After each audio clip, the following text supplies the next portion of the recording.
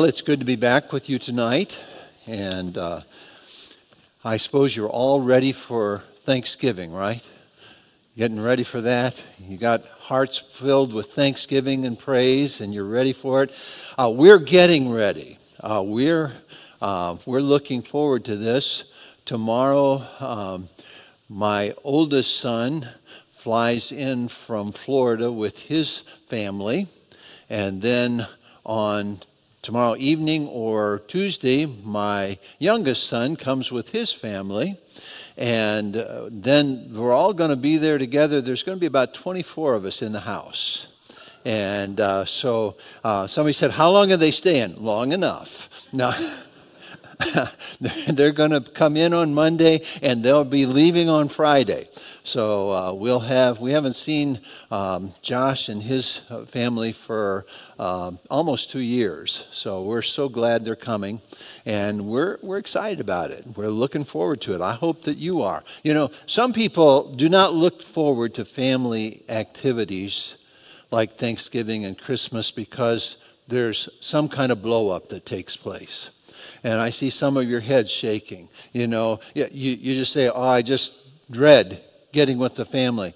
Shouldn't be that way, folks. It should be a wonderful time of joy and excitement, and we ought to look forward to it because of all that God's done for us. Now, tonight you see the handout, and you'll notice it says 7 habits of purposeful living. Now, we're going to get into this and look at it, but I want you to open your Bible to Philippians chapter 4. How's God been at work in your life? You know, it's God that worketh in you both to will and to do of His good pleasure. And you should be tracing God at work in your life every day. He's at work. He's always working. And we ought to be thankful for what He's doing and aware of what He's doing and rejoicing about it. But I've been preaching now for 48 years and constantly looking to see what God has for me, because the life of the Christian is always a life of growth. If you're living for God, you're growing. He's doing something in your life. He wants to change you. There's not any of you that are, and not any of us, let me put it that way. There's not any of us that have reached perfection yet. We're not there. We've been declared complete and perfect in Christ Jesus, but we're still in the sanctification process. We're still putting off and putting on and still learning how to live the life so that it pleases God. And, you know, thinking about Christmas coming, my wife, she's a hard one to buy for.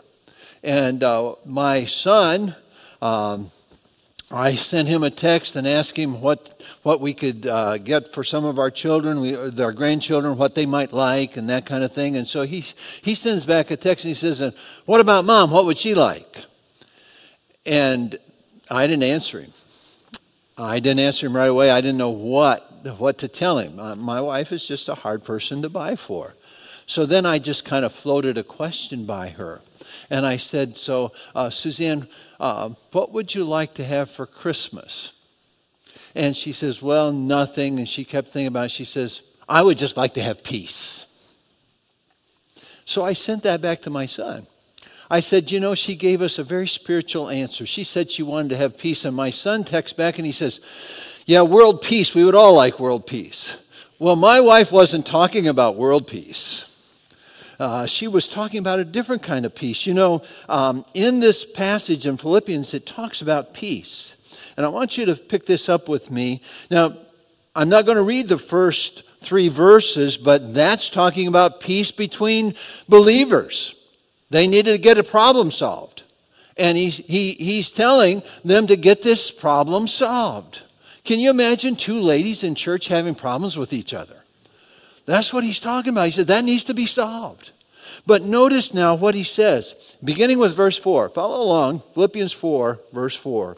Rejoice in the Lord always, and again I say rejoice. Let your moderation be known unto all men. The Lord is at hand.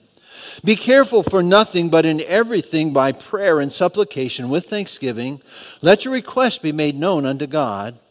And the peace of God, which passeth all understanding, shall keep your hearts and minds through Christ Jesus.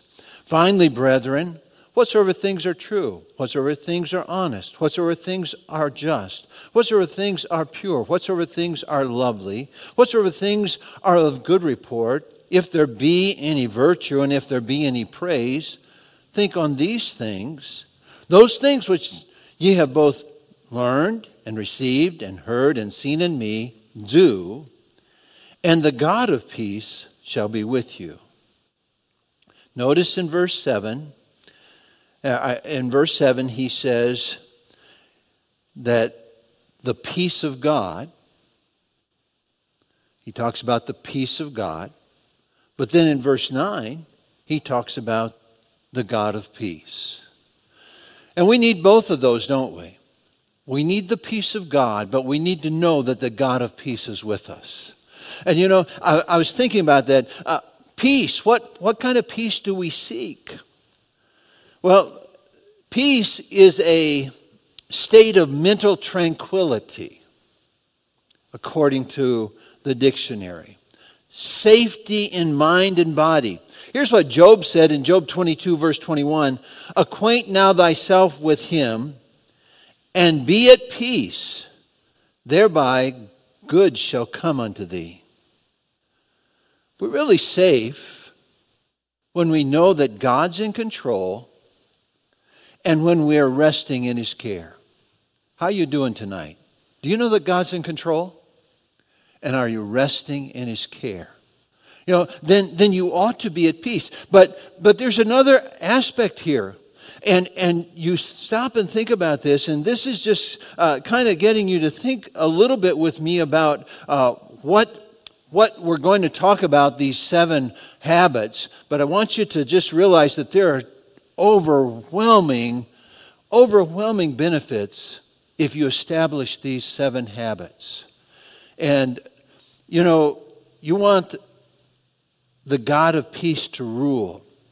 Now, I don't know about you, but I want him to be in my life, and then I want him to rule in my life. And, you know, what does that mean? When God's in control, when he's ruling, it means that he is making the right decisions about what's going on in your life. Have you ever felt like God made a mistake? Have you ever thought, well, what is God doing? I don't understand it. You want that peace to be an umpire. You want that peace to rule in your heart. Notice it says, and the peace of God which passeth understanding, verse 7, shall keep your heart and mind through Christ Jesus. You want to be kept. And what that means is he's going to take control. That peace is going to be ruling in your life. And settling disputes, taking care of them, warning us about wrongs. Don't go there. That's not a place you want to go. Don't think that. That's not what you need to be thinking. He begins to rule so that we have peace in our life. Now, that being said, John chapter 14, verse 27 says this, peace I leave with you, my peace I give unto you, not as the world giveth, give I unto you. Let not your heart be troubled, neither let it be afraid. Who was talking?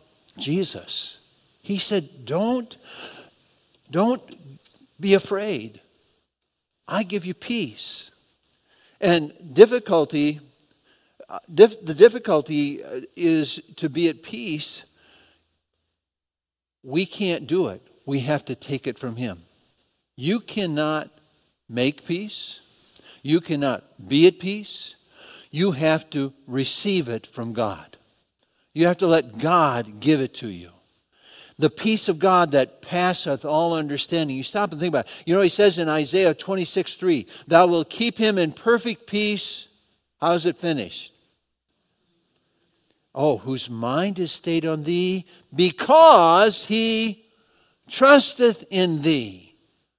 That peace comes because you trust in the Lord. Psalm 16, verses 8 through 10, it says, I have set the Lord. Talking about what God said. I have set the Lord. He set the Lord. He says, therefore my heart is glad. Now I'm just taking some phrases out of this. Psalm 16, verses 8 through 11. Thou wilt show me the path of life. In thy presence is fullness of joy. And at thy right hand there are pleasures forevermore. If you're living in the presence of God, what do you have? You have all the potential for peace that you need.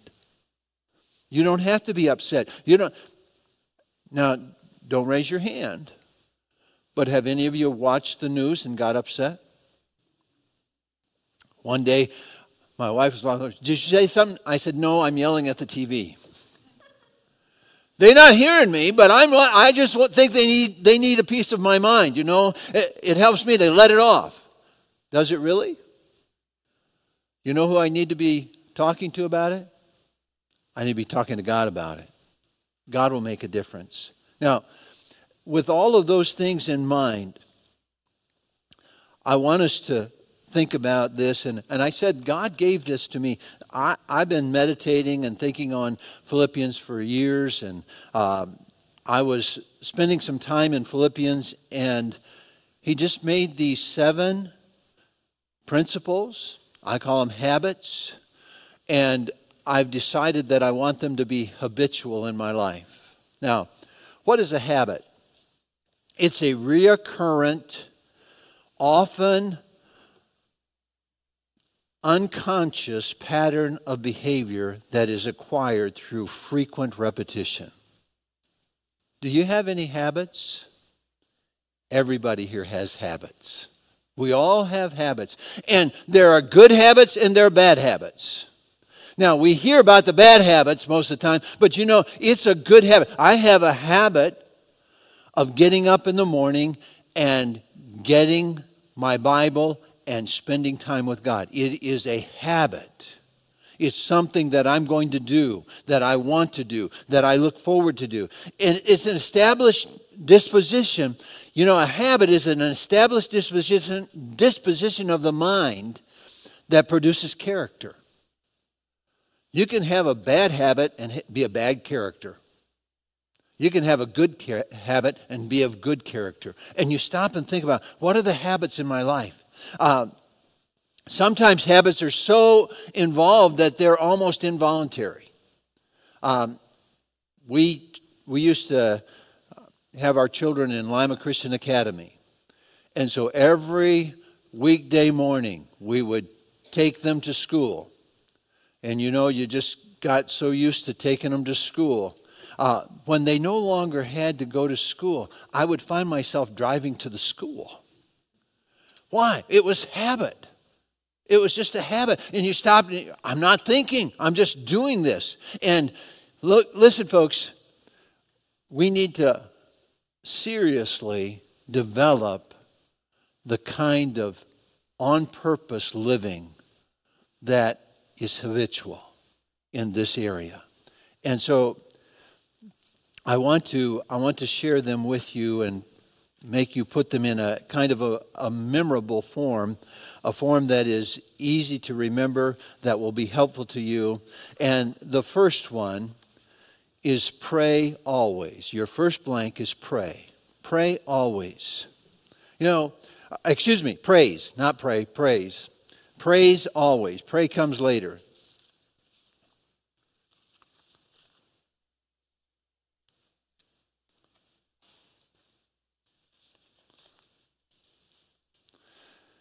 Praise always. What does verse 4 say? Rejoice in the Lord when? Always. And again I say rejoice. Is it your habit to rejoice in the Lord? Do you rejoice in the Lord when you get up in the morning? Do you rejoice in the Lord as you go through the day? How often do you rejoice in the Lord? He says rejoice in the Lord when? Always. So you ought to be praising God always. Do you have anything to praise God for? If you do, say amen. I'm so used to the congregation talking back to me. So if I go like that, give me an answer, all right? But, I just think we ought to be praising God. And this is Thanksgiving season, so I thought, what a great time to remind you of these things. What do you have to be praising God for? What do you have to be thankful for? And you need to praise the Lord. It needs to be something that is habitual. Every day, praise God. Every day, rejoice in the Lord. You know, there are a lot of little things that we should rejoice about. You have a house that you live in. You have food on the table. Do you have people that love you? Do you have people that you can love? You stop and think about it. There's so many things that we should rejoice in the Lord. The fact that He gives us everlasting life. The fact that we have His Word to read. There's so many things we can rejoice in the Lord about. But you stop and think about this. You need to rejoice always and praise always. So the first blank was praise always. The next one is practice benevolence. Now, you'll notice that the verse says, let your moderation be known unto all men, the Lord is at hand. Now, that word moderation has been defined in many different ways. And the first time I read it, I looked at it and I thought, well, I just define it in my own mind as balance. It's, I'm going to be moderate. I'm not going to overdo here or overdo there. But when you actually study the word and look it up and find out the Greek context of it, what I found out was that I was wrong. You ever find out you're wrong? And you say, I got to change the way I think about this. And so I began to look at this and study it. And what it means is to actually be gentle, to be kind, to show benevolence to people. Now, what does He tell us to do? He says in this verse, let your moderation or your benevolence or your kindness or your gentleness be known to who? Who are you supposed to let them know? He says, unto all men. Now, how you doing there? Do you ever get upset with people? You ever have difficulty showing kindness? Look in your Bibles to Luke chapter 10. Luke chapter 10. It really has some great significance when we think about this.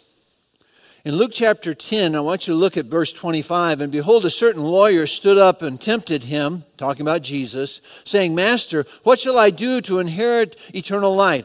Verse 26. He said unto him, what is written in the law? How readest thou? Verse 27. And he answered and said, Thou shalt love the Lord thy God with all thy heart, and with all thy soul, and with all thy strength, and with all thy mind, and thy neighbor as thyself. And he said unto him, Thou hast answered right. This do, and thou shalt live. According to the law. All the law is fulfilled in two things, Jesus said. Love God and what? Love your neighbor. Now, this man was trying to justify himself, and he was trying to trip Jesus up. So notice what happens. It says in verse 29, but he, willing to justify himself, said unto Jesus, And who is my neighbor? And Jesus answering said, A certain man went down from Jerusalem to Jericho, and fell among thieves, which stripped him of his raiment and wounded him, and departed, leaving him half dead. And by chance there came down a certain priest that way, and when he saw him, he passed by on the other side. And likewise a Levite, when he was at the place, came and looked on him, and passed by on the other side. Now, a priest and a Levite, men who know the law, men who are supposed to be following the law. And Jesus is using them in the illustration, and he says they came and they passed by. But a certain Samaritan, now this is a racial term. Samaritans were half Jews. And you remember the disciples were surprised when Jesus said, I must needs go through Samaria, they would walk around Samaria because of prejudice. And he said, there was a Samaritan. Here's this man, this Samaritan. As he journeyed, came where he was, and when he saw him, he had compassion on him. Now I want you to underline, or at least note that word. He had what? Compassion. You know what compassion is? It's benevolence. You know what compassion is? It's kindness. You know what compassion is? It's what all men should see from you. They should see compassion from you. You ought to have compassion for everyone, no matter what their situation is. Now notice what happens. He said he had compassion on him. Verse 34, and went to him and bound up his wounds and poured in oil and wine and set him on his own beast and brought him to an inn and took care of him. And on the morrow, when he departed, he took out 2 pence and gave them to the host and said unto him, take care of him, and whatsoever thou spendest more, when I come again, I will repay thee. Which now of these 3 thinkest thou was neighbor unto him that fell among thieves? Notice his response. And he said, he that showed mercy on him. Then said Jesus unto him, go and do thou likewise. Who's your neighbor? Who should you be showing compassion on? You stop and think about this. You need to practice benevolence. And that means on everyone. Everyone needs some compassion. Everyone needs to see Jesus in you. Everyone needs to know that you care. And so it needs to be a habit of us, when we see somebody in need, not to pass by and say, well, somebody else will take care of them, but to say, I need to stop and see what's going on. I need to see if I can help. I need to be the person that's there for them. I need to be that person. We need to, and it needs to be something that we don't have to think twice about it. But rather it's in our character, it's in our life that there's a person in need. I need to help them. I need to see if I can help them. I need to see what I can do. You stop and think about that. He said, why? Look back at Philippians chapter 4. He said, let your moderation be known unto all men. Then he puts this in there. The Lord is at hand. Now, that doesn't mean the Lord's going to come back pretty soon. You know what it means? It means that the Lord knows what you're doing. He knows what you're thinking. He knows how you're acting. He's right there. You can't get away from him. He's at hand. And because he's at hand, you need to show love. You need to show kindness. You need to be the person that makes the difference. You stop and think about that. That takes some sanctification on our part. We need to grow. We need to put off the old and put on the new. We need to let God work in our lives. But then you have the next thing. So what are we going to do? We're going to praise always. We're going to practice benevolence. And then we come to verse 6. And that's been your theme verse here. And so you all know it. Be careful for nothing, but in everything by prayer and supplication, with thanksgiving, let your requests be made known unto God. Don't raise your hand, but you could say, oh me or oh my. How many of you worry? You worry about things instead of pray about them. And he says, instead of worrying, instead of being all upset, instead of bring God into it. Pray about it. You stop and think about what is important. Well, it's important that I pray. And how do I pray? And what should I pray for? And the reality is you ought to pray about everything. Every little thing. We had a water leak at the church. Last week, the city called and said, it appears that you're using a lot of water. And so a couple of the men went through the whole church to see if they could find any place where it's leaking. They didn't find anything leaking. So then the city came out and they walked along with a sound thing trying to see if they could find out where it was. And they said, yeah, it seems like it's right here. We can hear the water rushing. And so that was last week. this is an emergency. You're using too much water. They got to us on the next this week. They told us last week. They got to us this week, and so they're digging. They're digging and digging, trying to find this leak. They can't find it. It's there someplace, and they dug all day on Thursday. They called me. Finally, they called and said, "Pastor, do you remember where the water line is?" And I said, "Well, I think it's here. Let's look at the blueprints." So we pulled the old blueprints out, and sure enough, it's supposed to be right here, this other side of the gas line. Well, it wasn't there. Well, then we look at another print, said, "Oh, it's on the other side." So we dug there. It wasn't there. They could not find the water line. And that evening, we have prayer together, and that evening I prayed, "Lord, please help them find the water leak." I thought, why didn't I pray at the beginning? Why did I wait till we've dug? We've dug the thing up. We got piles of dirt laying everywhere between the parsonage and the church, and they said, "Well, wait till the spring to try and fix it. Fix the landscape."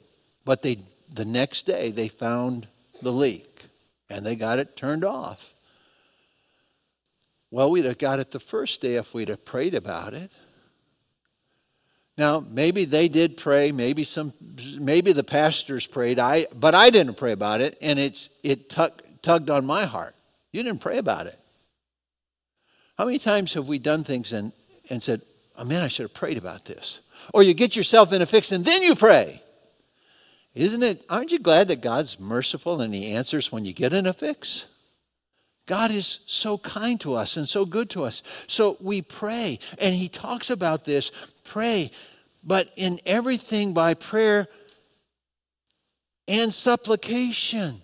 Supplications are the items I need. That's the things, "Lord, I need this. I need you to do this." That's identifying the needs and giving them to God and saying, "God, I need you to do this." But then He says with what? Thanksgiving. You know what that is? That's a step of faith. That's thanking God even before you got the answers that He's going to answer. Thank you, Lord, that I can come to you. Thank you, Lord, that you're going to answer this. Thank you that you're working all things together for good. Thank you, Lord. And so we pray consistently. We praise always. We practice benevolence. We pray consistently. And then notice verse 7. "And the peace of God, which passeth all understanding, shall keep your hearts and minds through Christ Jesus." What the Lord showed me there was I need to be peace dependent. I need to be peace dependent. If I don't have the peace of God ruling, if I don't have peace at work in my life, then there's something wrong. There's something wrong in my relationship. There's either with people or with God. I've got a problem. I need to be peace dependent. And that's what he says. And you notice, "And the peace of God, which passeth all understanding." It's a peace that you can't explain, but it's from God. And if I don't have it, I got to back up and say, "Well, I didn't pray about it," or "I'm not praying right about it," or "I'm not turning it over to God," or "I'm not submitting it to God." I'm doing something that needs to be handled. Did Jesus have trouble giving some things over to God? Everybody said no. Well, wait a minute. "If it be possible, let this cup pass from me." You know what he's asking God to do? Adjust the plan for the cross. Right? "If it be possible, let this cup pass from me." But then he added this: "Nevertheless, not my will, but thy will be done." And if you and I are going to pray aright, we have to finally come back and submit our will to God's will. And the peace of God will take over if we'll submit our will to God's will and say, "God, I want you to do this. Why aren't you doing this?" And then finally you come and say, "God, this is what I'd like you to do, but you know what's best. I want you to do what's best. Have your will in my life. I need to be peace dependent. And then I want you to notice verse 8. Finally, brethren, whatsoever things are true, whatsoever things are honest, whatsoever things are just, whatsoever things are pure, whatsoever things are lovely, whatsoever things are of good report, if there be any virtue and if there be any praise, think on these things. And you should put in there ponder encouragement. Ponder. That means to think about. Ponder. When you ponder something, you roll it over and over again. You keep thinking about it. And so your thought life should not be on the negative, but it should be on the positive. Ponder what is encouraging. And if you look at that list, now, the reality is I could preach a whole message on that verse and give you several weeks, because the list is so positively encompassing. And because of time, I'm just going to say you need to do a word study and you need to start doing something in this area, because most of us are more prone to think negative than we are to be encouraging and positive. It's easy to be negative. It's godlike to be positive. Are you godly? This is what he says. Think on these things. What things? The things that are true.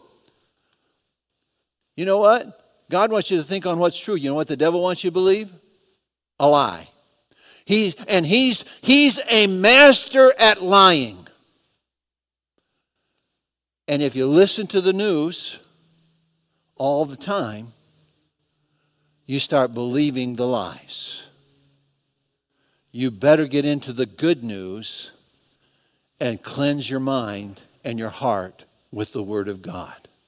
It's so important. Ponder encouragement. And then I want you to notice in the next verse, those things which ye have both learned and received and heard and seen in me, do. You need to pursue following.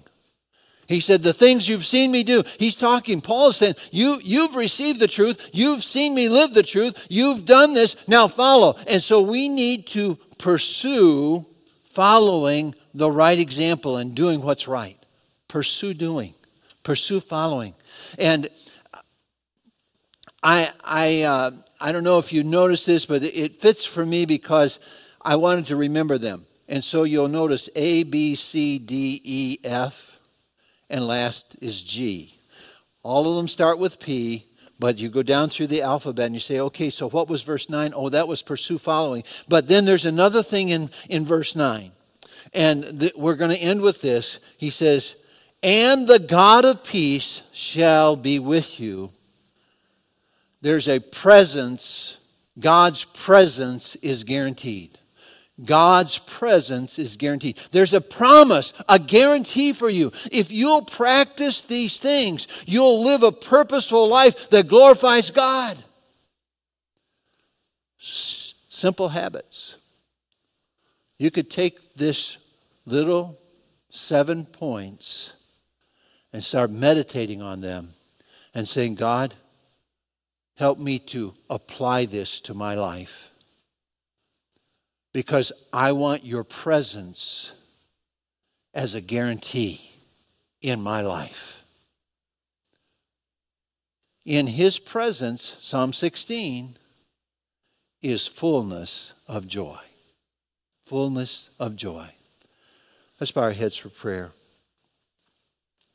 Gracious Heavenly Father, we are so prone to be pressed into the world's mold. And you've instructed us to be not conformed to this world, but be transformed by the renewing of our mind. Lord, would you help us, even as we're gathered here this night,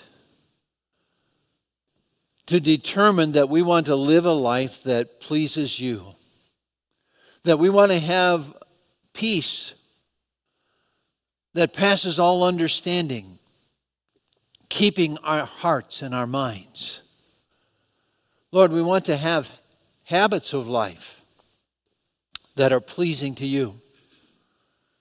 And Lord, I pray that you'd help us tonight, every one of us, to look at this scripture passage and ask you to put your convicting power on our heart, on the thing that we need to work on the command that you've given us that we're struggling with, on the area of our heart and life that is giving us difficulty. Lord, help us to surrender to you. Help each one of us here to know that with you as our Savior and your Holy Spirit living in us, we have everything that we need to be at peace, to live life in your strength, and to let you be glorified. Have your way, and we'll thank you for it. With your heads bowed before we have our closing hymn, I wonder if there's anyone here tonight that you say, all this all sounds so good, Pastor Neighbors, but I just don't know how I could ever do any of this. Well, I want to assure you, you can't without Jesus Christ. You need him as your Savior if you don't know him. But if you know him as your Savior, he's given you everything that you need. Everything. He's put the Holy Spirit in you. And when you start surrendering and submitting to the Holy Spirit's direction, and you start meditating on the Word of God, then he will do a work that will amaze you. Is there anybody here tonight that would say, Pastor, I don't know Jesus as my Savior, but I sure need a better way of living. I want to live on purpose for the Lord. And you would just slip your hand up and say, pray for me. I don't know the Lord as my Savior. I wonder how many of you here say, I do know the Lord as my Savior, but the Holy Spirit has placed his finger on something in this passage that needs to be worked on in my life. And by God's grace, I'm going to submit to his direction. I'm going to let him have his way. Would you just slip your hand up and say, God spoke to my heart. God bless you. God bless you. God bless you. God spoke to my heart tonight. I want to let him have his way. Father, thank you. I pray that you would especially bless those that have acknowledged that you have been working in their heart tonight. Lord, I believe everybody here has allowed you to speak to them. I pray that you would help us to apply the word, and you especially help us to live for you. In Jesus' name, amen.